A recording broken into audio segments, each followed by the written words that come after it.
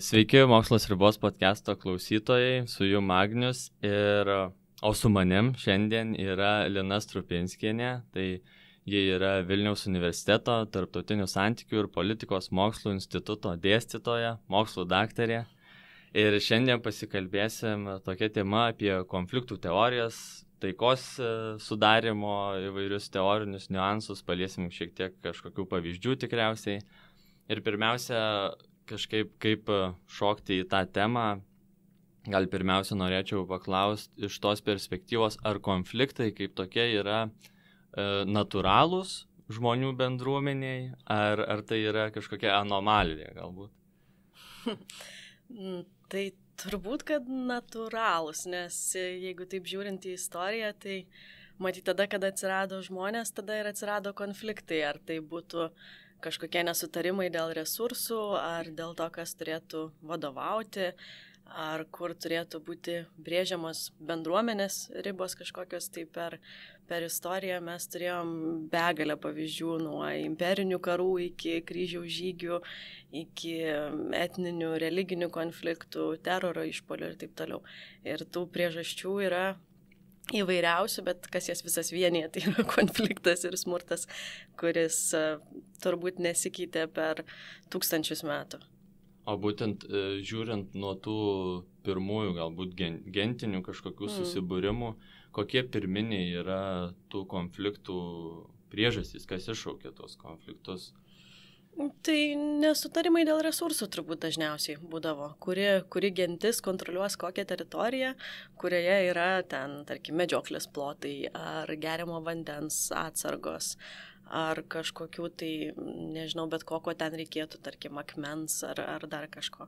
Tai va tokie turbūt patys pirmiausia. Nes būtent, aš atsimenu, skaičiau vieną Steveno Pinker knygą, Better Angels, angliškai kažkaip, tai ir jisai tyrinėjo būtent tą priešistoriją, galbūt tą prieš civilizaciją žmonių grupių, būtent smurto temą, ir jisai minėjo, kad labiausiai pagrindinis galbūt jo faktorius tai buvo populiacijos padidėjimas, kada tam tikros gentinės grupės nebeišsitenka savo teritoriją, ne? Būtent tų resursų negali pasidalinti, nes prieš tai jisai kažkurius periodus ėmė, kada buvo ganėtinai izoliuotos gentys, jos netgi nesusitikdavo, todėl ir to resursų konkuravimo nebuvo, o vėliau tiesiog populiacijos didėjimas privertė pradėti konkurenciją būtent.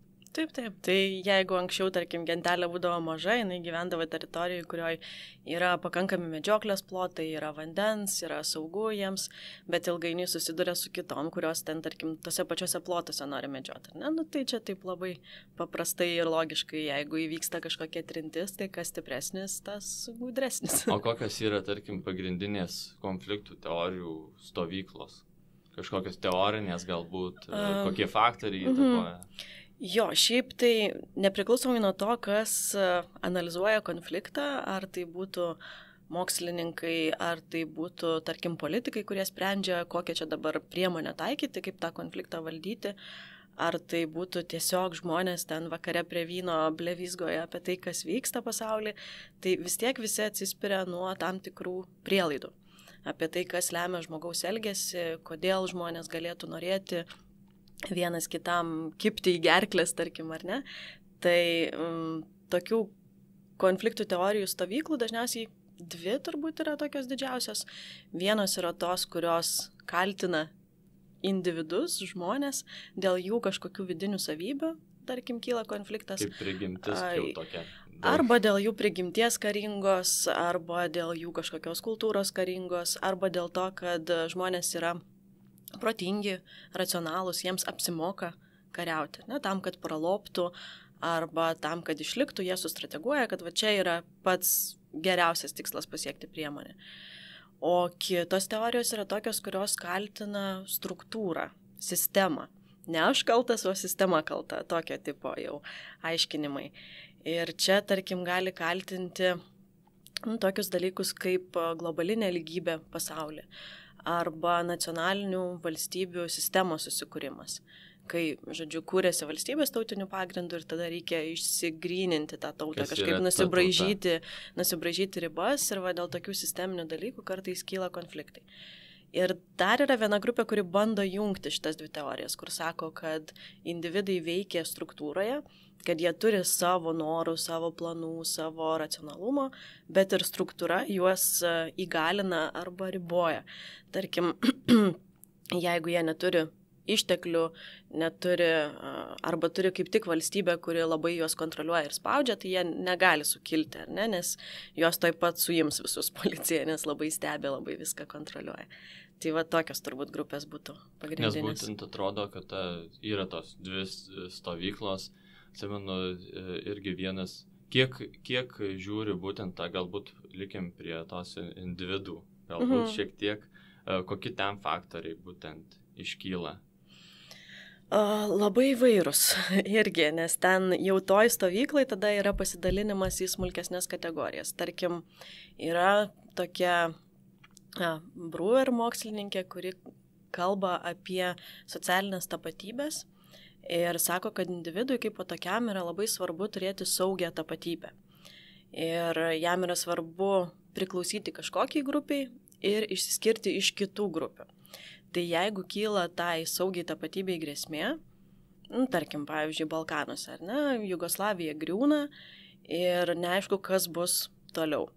Serbija ir Kroatija turi tokių ambicijų sujungti visus serbus ir visus kroatus, pasidaryti didžiąją Kroatiją, didžiąją Serbiją.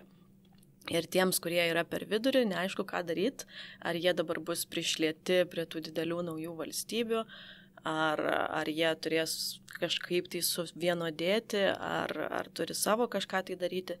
Tai vat jiems kyla ta grėsmė individualiai ir jie tada sukyla, maištauja, prasideda konfliktas. Tai čia, tarkim, viena tokia tapatybė, ar ne, teorija. Kita teorija yra, tarkim, pavyzdžiui, Koljero. Koljeras yra buvęs Pasaulio banko vystymosi departamento direktorius. Jisai yra vieną labai tokį įtakingą Pasaulio banko raportą parašęs. Ir jisai sako, kad žmonės sukyla, maištauja, kariauja dėl godumo. Jo visa teorija vadinasi godulio teorija.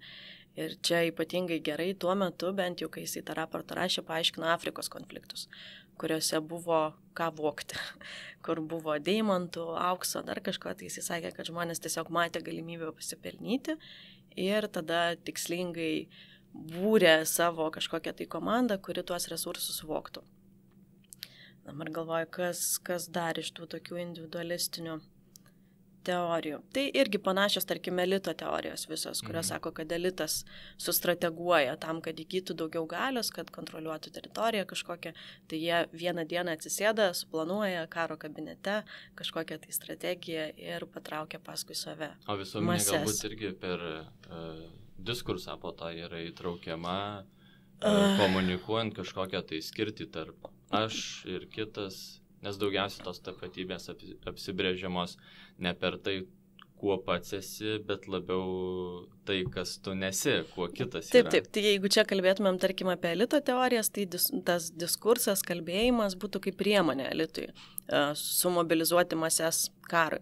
Jie tada gali visą laiką šnekėti apie grėsmę, visą laiką gąsdinti savo žmonės ir bandyti įtikinti, kad kita etninė, religinė grupė ar kažkokia kitų pagrindų suburta grupė jiems yra pavojinga. Ir toj pačioj Bosnijoje, aš čia turbūt daugiausiai šnekėsiu apie Bosniją ir apie buvusią Jugoslaviją, todėl kad tai yra atvejis, su kuriuo aš dirbu paskutinius 10 metų ir turbūt geriausiai išmanau. Bet visiškai va tokia tendencija ir buvo. Yra toks dokumentinis vienas labai geras. We are all neighbors vadinasi. Mes visi kaimynai, to nebringa antropologija yra padarius. Ir ten filmuoja vieną mažą kaimelį netoli Sarajevo ir matosi, kaip kiekvieną dieną artėjant frontui įtampa tarp bendruomenių ten gyvenančių didėja ir aštrėja. Ir žmonės, kurie tarpusavį sugyveno dešimtmečius ir šimtmečius, kurie vieni su kitais ėjo į mokyklas, vieni su kitais dirbo, kai nebuvo pinigų, dalindavosi maistu. vieni kitų vaikus, tarkim, prižiūrėjo ir taip toliau, staiga pasidaro nebe draugai ir vis labiau pradeda vieni kitų bijoti. Ir tas vyksta taip greitai, kad kiekvieną savaitę, kai jinai daro interviu, nuo to, kad ten močiutės pasakoja, oi tikrai ne, čia visur vyksta karai, bet pas mus tikrai nieko panašaus nebus, mes čia draugai per amžius. Tada tokių šnekų vis mažiau ir mažiau ir mažiau, visi pradeda vaikščioti į bažnyčią, dėl to, kad bažnyčia yra ta vieta, kur kitos etinės grupės jau nebus, nes buvusioje Jugoslavijoje tos etinės grupės tuom ir skiriasi, kad vieni buvo katalikai, kiti buvo stačiatikiai, o kiti musulmonai. Tai tada kiekvienas būdavo su savo bendruomenė ir jau ta bažnyčia būdavo tokia vieta, kur gali gauti informacijos apie kitus. Na ir ten ir vykdavo tas nuolatinis gąsdinimas, kad va, žiūrėkit, ką jie daro, jie ten ginklus perka, ginkluojasi, mobilizuojasi ir bus mums visiems dabar blogai. Tas jeigu tu pirmiau nesimsi kažkokių veiksmų, tiesiog pas tave ateis kažkada naktį pasibels. Taip, tau reikia saugotis ir ten pradeda staiga nacionalistinės dainos per radiją ir taip toliau. Tai. Nes tarkim, man apie Balkanus kalbant, dar jau grįžtant prie šių šiek tiek laikų, teko būti šiek tiek studijuoti užsienyje universitete Čekijoje. Ir toksai atvejs galbūt iliustruojant tą, kaip keičiasi, gali keistis tu, aš, tos skirtys. Ir buvo ten grupelė studentų įvairių iš Kroatijos, Serbijos, iš tų būtent šalių Balkanų. Ir man buvo, žinant tą visą priešistorę konfliktų, atrodė, kad bus tam tikros trintys gali būti ir panašiai.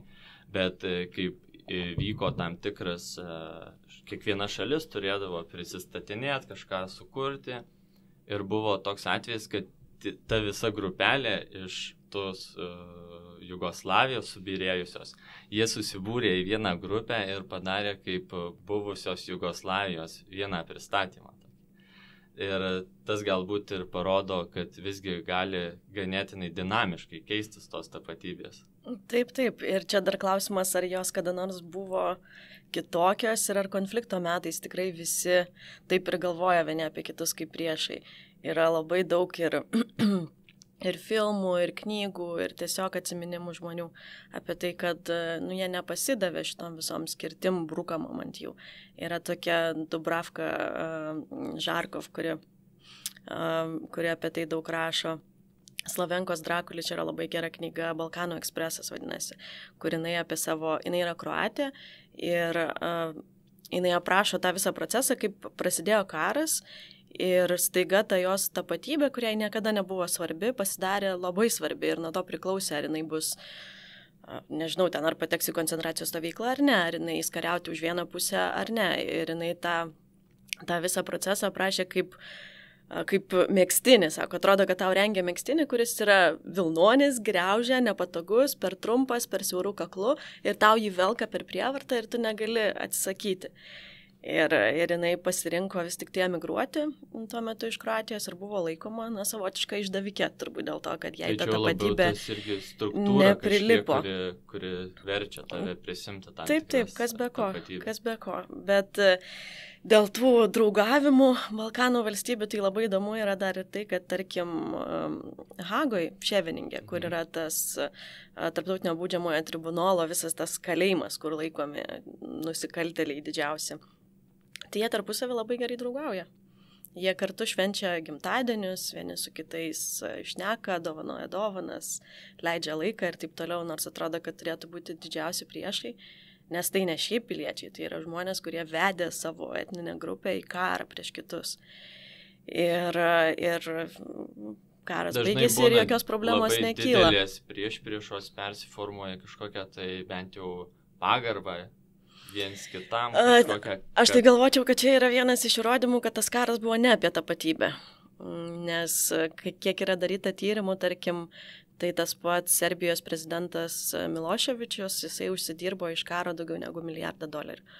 Per privatizaciją, per kontrabandą, per prekybą ten ginklais, tabaku, alkoholiu ir taip toliau. Tai jiems tai buvo labai geras verslas, buvo strategiškai gudrus ėjimas. Labiau apie naudą pasisuko, tada dar klausimas įdomu pasvarstyti, ar karas ir pats smurtas, tarkim, etninėse grupėse karas, ginkluotas konfliktas yra racionalus ar labiau irracionalus pasirinkimas? Ir kuo galbūt galėtų skirtis vienoje pusėje ginkluotas konfliktas kaip irracionalus, galbūt kažkokius smurto protrūkis, o kita kur racionalus. Čia gal priklauso nuo to, kaip giliai žiūrėsi į tai, kas vyksta. Jeigu žiūrėti taip labai atsitraukus, labai iš toli, tai tas konfliktas, tarkim, atrodo aiškus. Vat yra 2 kariaujančios pusės ar ten 3 kariaujančios pusės su savo kažkokia tai darbotvarkė, su savo planu ir ten tada gali žiūrėti, kad elitas viską kontroliuoja arba kaip tik gali žiūrėti, kad ten visa ta buvusi Jugoslavija arba visa bet kokia kita tauta paniro į kažkokią tai beprotybę, visi tikėjo tai skirtumais, pasidarė kažkoks tai chaosas, pjautynės, žiaurumai, barbarizmai ir taip toliau. O jeigu pradedi žiūrėti visiškai taip su padidinamuoju stiklu į tai, kas realiai vyko, tai pamatai, kad žmonės turėjo labai konkrečių strategijų, tarkim, išlikti. Ne? Ir tada jie ėjo su tais, su kuo buvo tuo metu saugiau. Ar ten galvojo, kad jie šiaip kare nedalyvauja ir nepritarė visam tam beprotnamiui, bet jie nori kaimyno televizorius. Ir tada jiems labai racionalu įsibrauti į namą, kuris yra apleistas, pasimti visą ten turtą iš tenai ir taip toliau. Tai tų tokių strategijų, tam mikro lygmenį labai daug matosi ir tada supranti, kad tas karas susideda turbūt iš 100 000 skirtingų planų, skirtingų strategijų ir jisai nepatelpa po to tokiu bendru dideliu makro aiškinimu. Jie gali, tam tikras konfliktas gali atrodyti iš vienos pusės, analizuojant kaip kažkoks irracionalus galbūt poveikis, kitoje vietoje mes randam racionalius paskaičiavimus, kada matom tam tikrą naudą. Taip, ir yra dar visos tos tokios kultūrinės, tarkim, teorijos, kurios ne tai, kad laiko konfliktą neracionaliu, bet sako, kad jisai yra labai emocionalus, kad jisai atsiranda iš tokių frustracijų, atsiranda iš įsisenėjusių istorinių neapykantų, iš diskurso, kuris egzistavo ten per amžius, kad toje pačioje Jugoslavijoje, tai tarkim, Antrojo pasaulinio karo metais ten irgi buvo didelės problemos su nacionalizmu, buvo iš bosnių pusės tos žaliosios beretės, iš kroatų pusės ustašių judėjimas. Ir tie atsiminimai buvo dar labai gyvi, iš senelių, prosenelių, kas ką pasakojo. Ir ten tos istorijos labai baisios apie ten kūdikius, orkaitė iškeptus ir ten, tai tikrai tai neypatingo žiaurumo. Ir kadangi tie atsiminimai buvo gyvi, tai jie labai greitai buvo panaudoti antrą sykį praėjus kuriam laikui. Nes aš atsimenu, man vienas galbūt irgi dabar Valenštin gal straipsnis, kurį aš atsimenu, kažkaip įsirėžė į atmintį, būtent kada analizavo labiau Gruzijos atvejį, tą etninių grupių trintį kažkokią, tai ir buvo vienas iš tų pažymėtas, analizavo, kada bus tinkamos sąlygos konfliktui, tarkim. Tai viena iš prielaidų buvo, kad prieš tai buvusių konfliktų kažkokia akumuliacija, priešų buvimas, jisai gali paskatinti ir ateityje konfliktą. Jeigu kol nebus tos prieš tai buvusios nuoskaudos kažkaip išspręstos, tai konflikto tikimybė ateityje išlieka didesnė. Taip, yra toks mokslininkas Tedas Garas, pavyzdžiui, kuris su kolegom yra padaręs labai didelę duomenų bazę. Jinai vadinasi Minorities at Risk, tai mažumos, kurioms kyla grėsmė, turbūt. Grėsmė kokia? Sukilti. Tai ir jie yra padarę, jų ta duomenų bazė yra naudojama konfliktų prevencijai iš principo, nes jie bando surasti kažkokius dėsnius, kurie veiktų visais įmanomais atvejais, nepriklausomai nuo ten kultūros, nuo istorijos, nuo kažkokio laikmečio ir taip toliau. Ir jie bando surasti, kokios sąlygos yra palankios sukilimai. Tai viena iš tų sąlygų yra tos kažkokios istorinės nuoskaudos, bet jie ten labai daug žiūri į to, kiek pati grupė yra mobilizuota, kiek jinai turi lyderių, kiek jinai yra teritoriškai koncentruota vienoje vietoje, ir išsisklaidžius po šalį, taip, ar ta grupė, taip, ar jinai turi autonomiją, ar neturi, ar jinai turi pakankamai resursų, ar yra kažkokių būdų spręsti politiniam priemonėm tą konfliktą, ar jau ten smurtas yra vienintelė galimybė kažkaip tai įsitvirtinti ir taip toliau. O kaip kito, tarkim, konfliktai? galbūt nuo 20 amžiaus labiau iki šių dienų. Tai iš tikrųjų turbūt koja kojan ėjo ir patys konfliktai, ir tų konfliktų teorijos keitėsi atitinkamai, kurios aiškina, kaip jie kyla. Tai vienas etapas turbūt būtų šaltojo karo, tarkim, ar ne, laikotarpis visas, kuomet vyko varžymasis tarp dviejų supervalstybių, tarp Rusijos ir JAV, ir jos tarpusavį realiai kariauti negalėjo, nes grėstų branduolinis susinaikinimas turbūt. Tai visi karai tuo metu buvo iškelti į periferijas, tie vadinamieji proxy wars. Ir tada buvo labai normalu remti kariaujančias pusės trečiosiose pasaulio valstybėse ginklais, pinigais, visa tai buvo suprantama kaip normali praktika ir žodžiu, tie karai buvo laikomi tokiais racionaliais, tos didžiosios politikos atgarsiais kažkokiais. Ir ten vis tiek dažniausiai buvo kalbama apie dvi armijas, apie strategiją, apie planą, apie tokį pakankamai civilizuotą, gal jeigu galima taip pasakyti, karą. Po to, kai baigėsi šaltasis karas, tai dingo tas visas pasiteisinimas, kodėl tie karai tenai turėtų vykti, nes tarsi dvi didžiosios galės nebekonkuruoja, tai reikalo ten tarsi ir nebėra, kodėl reikėtų kariauti. Bet karai tai neišnyko. Jie ir toliau buvo ten tose valstybėse ir tada atsirado tas aiškinimasis, kad tie žmonės nuo seno vieni kitų neapkentė, tai dėl to jie kariauja. Tas toks primordialistinis labiau aiškinimasis, kad buvo skirtingos etinės tapatybės ir jos niekur neišnyko ir tos skirtis reiškia įtampą ir ta įtampa reiškia karą. Paskui atsirado jau 90-aisiais tokios labiau ekonominės teorijos, tai va čia Koljeras su savo godulio teorija išėjo į pirmas gretas, kur buvo aiškinama, kad karai vyksta dėl vietinių vadukų noro pasipelnyti. Ir atitinkamai strategija spręsti tą konfliktą turėtų būti ekonomikos vystymasis. Tai, žodžiu, atverkim rinkas, viską liberalizuokim, padarykim pasaulį kapitalizmą ir tie karai išnyks. Neišnyko tie karai. Ir tada atsirado tokia nauja gal konflikto aiškinimo banga ir tarsi naujas konflikto supratimas, kad konfliktas vyksta dėl to, kad valstybės yra silpnos, kad reikia geresnio valdymo.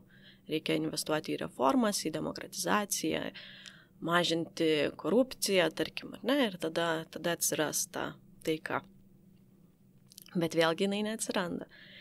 Nors dabar ta mada tokia konflikto aiškinimo yra per tą žmogaus nesaugumą, per silpną, griūnančią valstybę. Ir kaip nes yra ta demokratinės taikos strategija, kada demokratijos dvi tarpusavį nekariauja. Net kartais vadinama kaip McDonald'o gal teorija.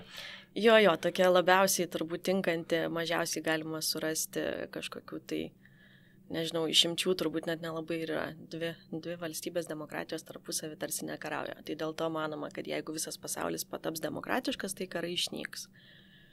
Bet kol didžioji pasaulio dalis nedemokratiška, o dar netgi kai kurios demokratijos žingsniuoja sėkmingai atgal, tai tokios tikimybės turbūt, kad karų nebeliks. Nes atrodo, būtent už tos globalizacijos galbūt pusės tie, kurie argumentuoja, kad jeigu visi taps tarpusavyje priklausomi žymiai. O va čia, tarkim, yra labai įdomus toksai autorius, Markas Duffieldas, kuris kaip tik sako, kad globalizacija ir tie tarptautiniai prekybos ryšiai sukuria daug daugiau nestabilumo. Ir kad jeigu anksčiau, tarkim, šaltojo karo metais, tam, kad konfliktas vyktų sėkmingai, reikėjo finansų, reikėjo kažkokių tai užsienio valstybių kišimos ir tų pinigų tokio metimo į tą konfliktą, tai dabar nebereikia, nes karo ekonomikos kuo puikiausiai išsilaiko iš kontrabandos. Iš resursų grobstimo perpardavinėjimo, iš prekybos nafta, prekybos ginklais, prekybos žmonėmis, prekybos organais ir taip toliau, tai jos visiškai sėkmingai įsilieja į globalius tinklus. Taip, ir tai yra nestandartinė ekonomika, bet tiems žmonėms, kurie kariauja, tai yra puikus būdas turėti visą laiką pajamų.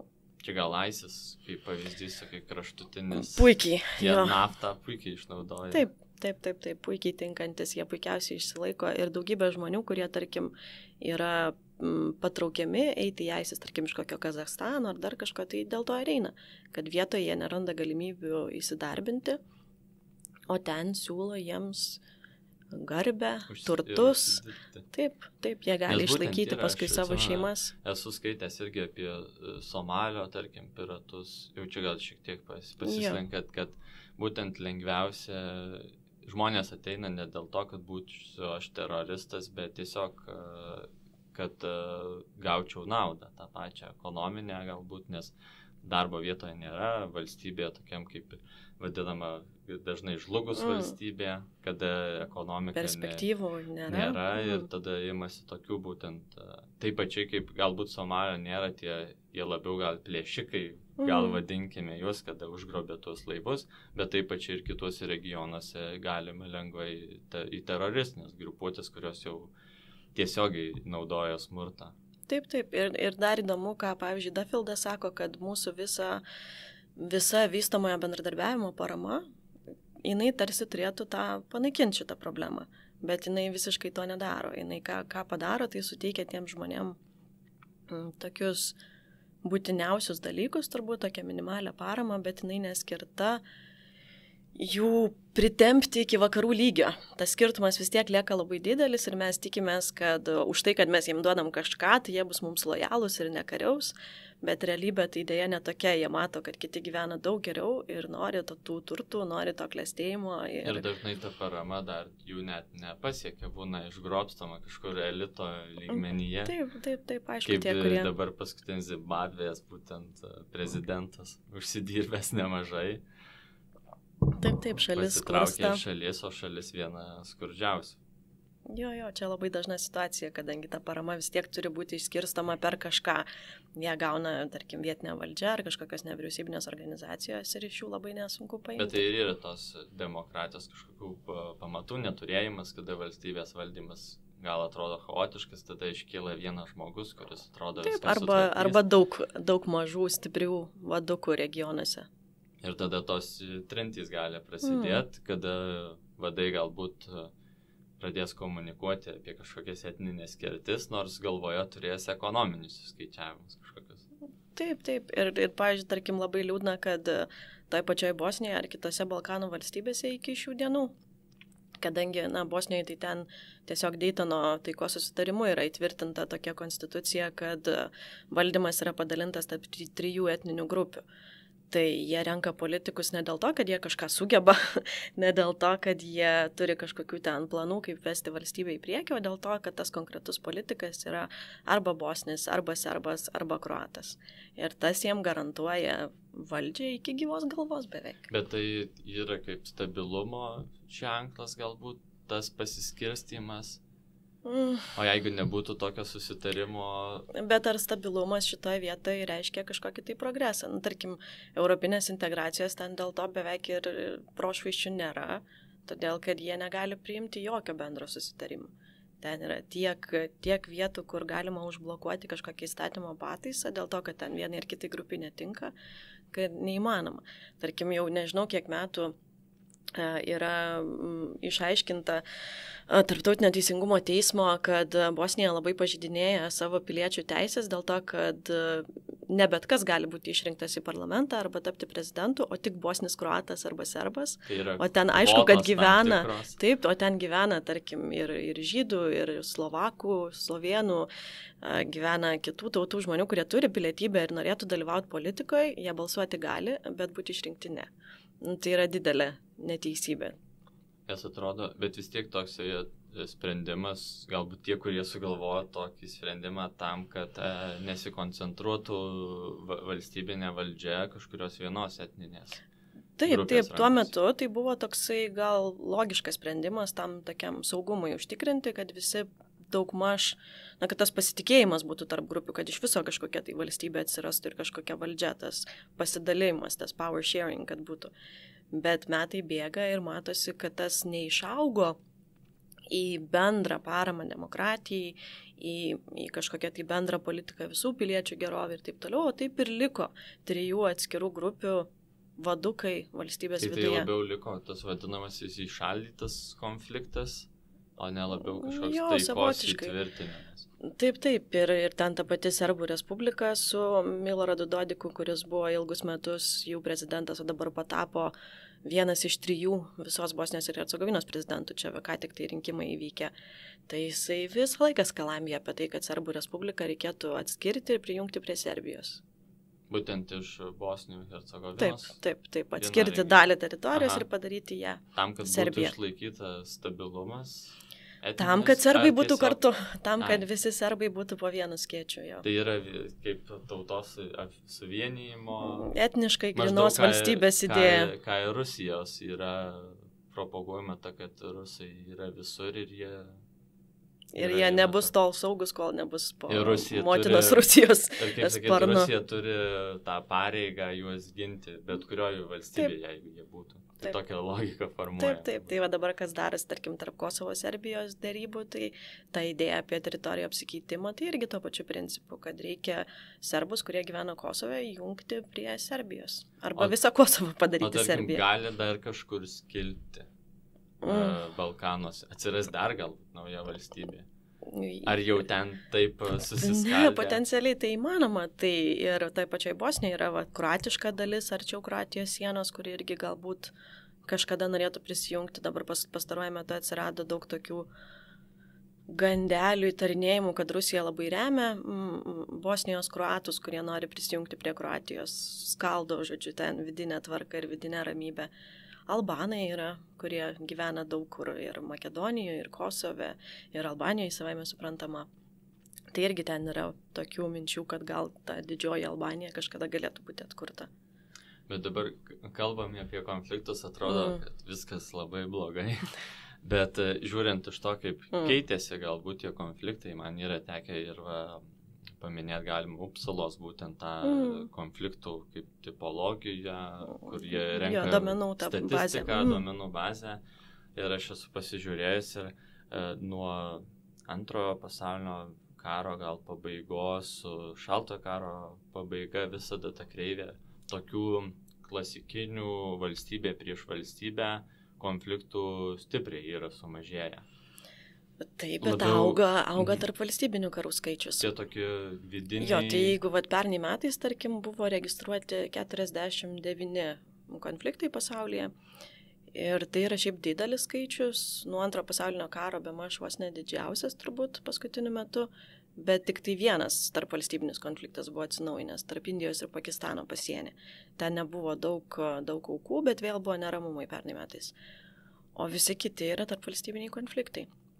Ir taip, tiesą sakant, aukų skaičius tarp valstybinėse karuose yra mažesnis negu valstybinėse, arba tokiuose karuose, kurie yra internacionalizuoti vidiniai karai. Tai ten irgi aukų skaičius išauga iš karto. Tarkim, Irakas, Afganistanas, tokie, kur tarsi konfliktas vyksta valstybės viduje, bet kažkokia išorės jėga, dažniausiai Amerika remia kažkurią vieną pusę, tai tada vėl aukų yra daugiau. Nes yra tos tipologijos, kur vidinis valstybės konfliktas, bet kuriame dalyvauja ir užsienio valstybės. Tarp valstybiniai karai, yra vidiniai karai ir tada yra internacionalizuoti vidiniai karai. Tai čia tas ir būtų, kur karas tarsi viduje, bet užsienio valstybė remia kažkurią vieną pusę. Grupės, nes atrodo tas klasikinis pavyzdys, kai viena valstybė, kita valstybė ganėtinai aiškus ir gal ten mažiau to neatsakytų klausimų ir lengviau spręsti tą konfliktą, nes lengviau užbaigti. Jūs turėjot sieną prieš tai, gal ten kažkas kažkiek užgrobė, galima pasidalinti ganėtinai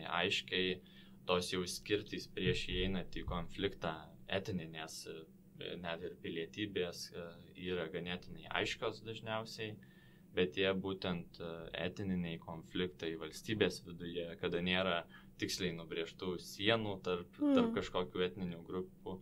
Tas tikriausiai paskatino ar pačių konfliktų teorijų vystymąsi daugiau į tokias konstruktyvinės pusės. Ir tas sukelia visą komplikacijas galbūt sprendimui to konflikto. Jo, tarp valstybiniai karai, bet jų jau seniai ir beveik nebėra. Jau vienas kitas tas toksai tradicinis. Dabar visi praktiškai yra vidiniai. O būtent tada pereinant iš konfliktų būtent teorijų į taikos studijas. Kaip ten vyksta, kokia akademijoje būtent galbūt stovyklos irgi yra kažkokios tai...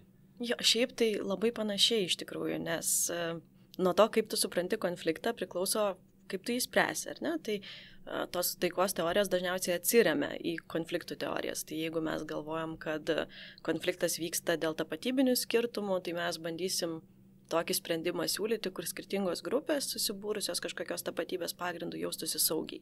Tai tada siūlysim tą pasidalinimą valdžia arba autonomiją arba kažkokias tai garantijas, kad jie visi bus traktuojami lygiai, kad jie turės vienodą prieimą prie valdymo, politinio to dalyvavimo, prie ekonomikos, tarkim, ne?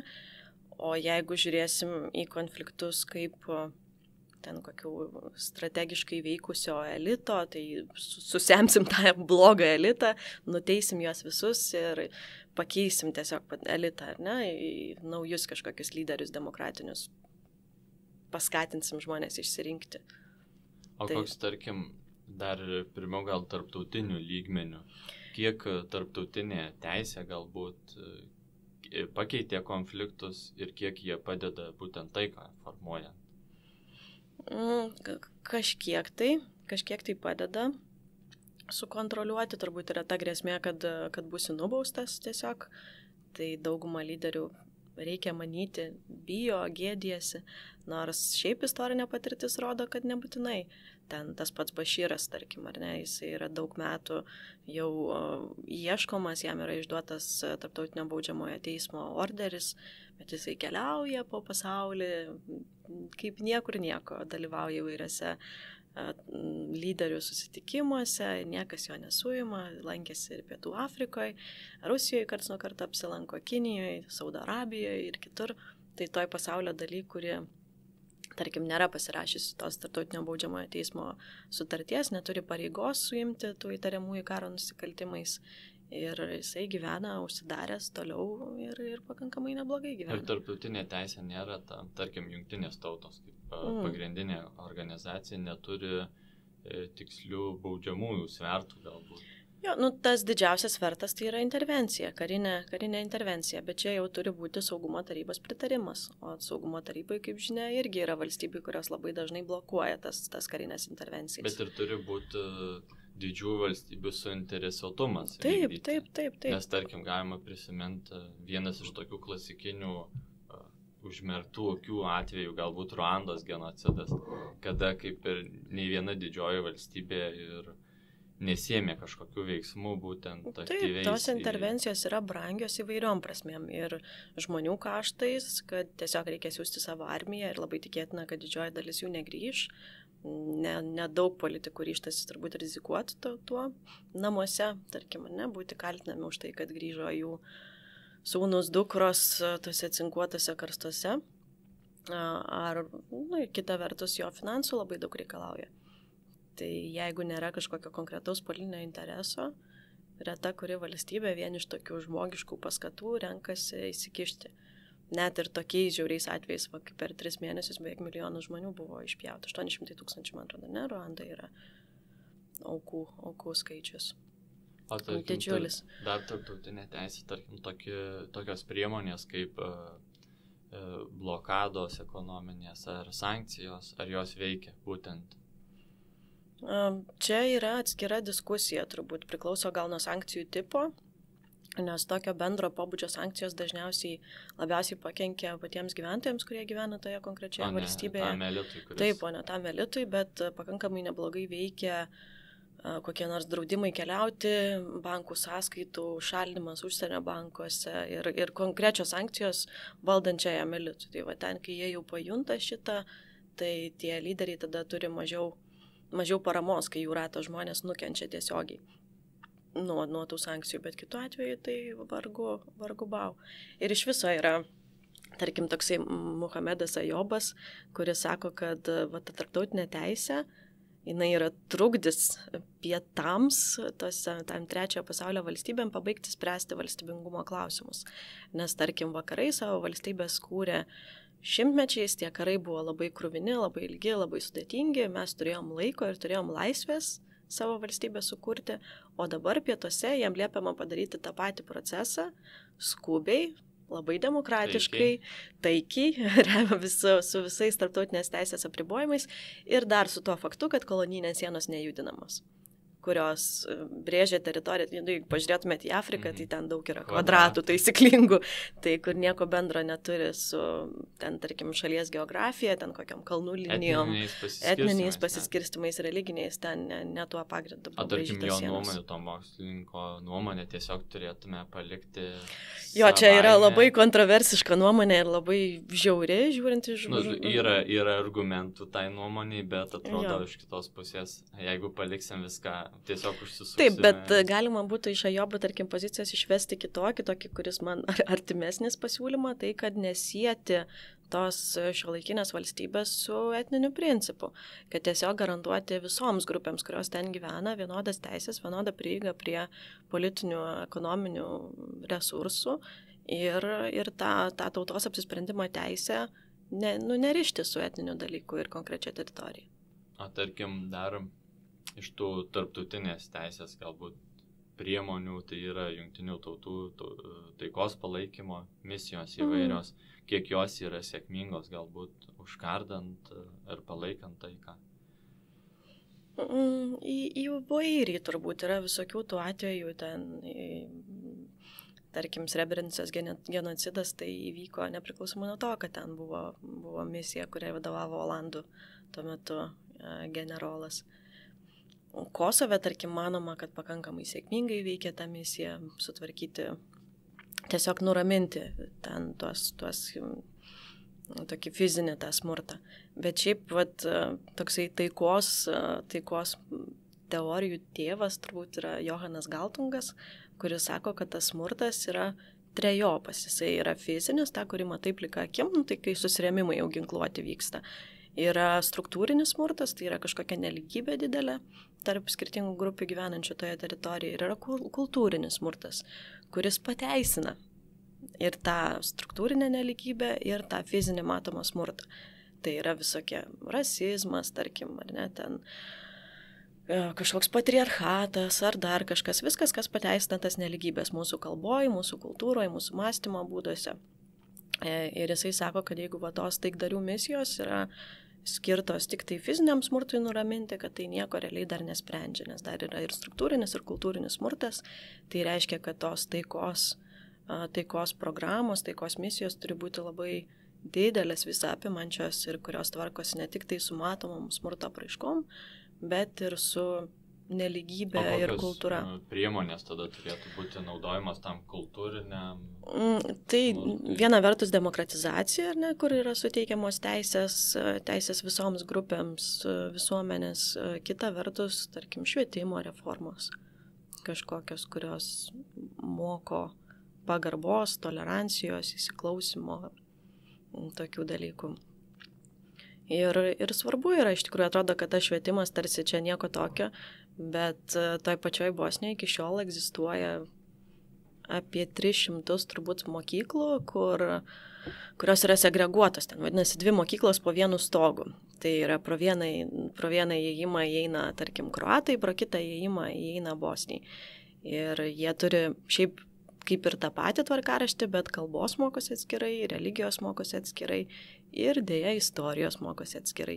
Tai ką mes turim, tai turim rezultatą, kur vaikai nesusitinka tarpusavį ir kur jie turi visai skirtingus įsivaizdavimus apie tai, kas vyko 90-ųjų pradžioj. Ir tada to supratimo, tolerancijos, įsiklausimo, pagarbos, to jaunoji kartoj praktiškai nelieka. Ir tas ir lieka tų buvusių nuoskaudų kažkoks. Taip, gilinimas, aštrinimas ir produkavimas savo naujų rinkėjų, kurie vėlgi balsuos už tos pačius nacionalistinius lyderius. Bet džiugu, kad yra tokie praktiniai sumetimai, kurie, tarkim, tėvai leidžia vaikus, jau dabar čia yra tokių atvejų nemažai, ne į tas mokyklas, į kurias jiems priklausytų eiti pagal etninę grupę, bet į tas, kurios šiaip yra geresnės. Nes jie tiesiog nori savo vaikams geresnės ateities, jeigu ta mokykla ten, nežinau, turi geresnius mokytojus, vaikai laiko geriau egzaminus, geriau įstoja į universitetus, tai jie tada leis pas tuos baisiuosius kroatus eiti savo vargšą bosniuką ar serbiuką, kad jisai ten galėtų mokytis.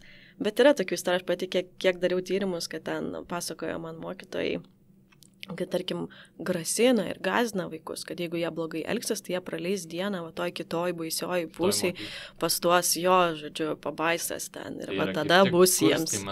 Taip. Nes tekę girdėti apie tokius kaip susitaikymo susirinkimus.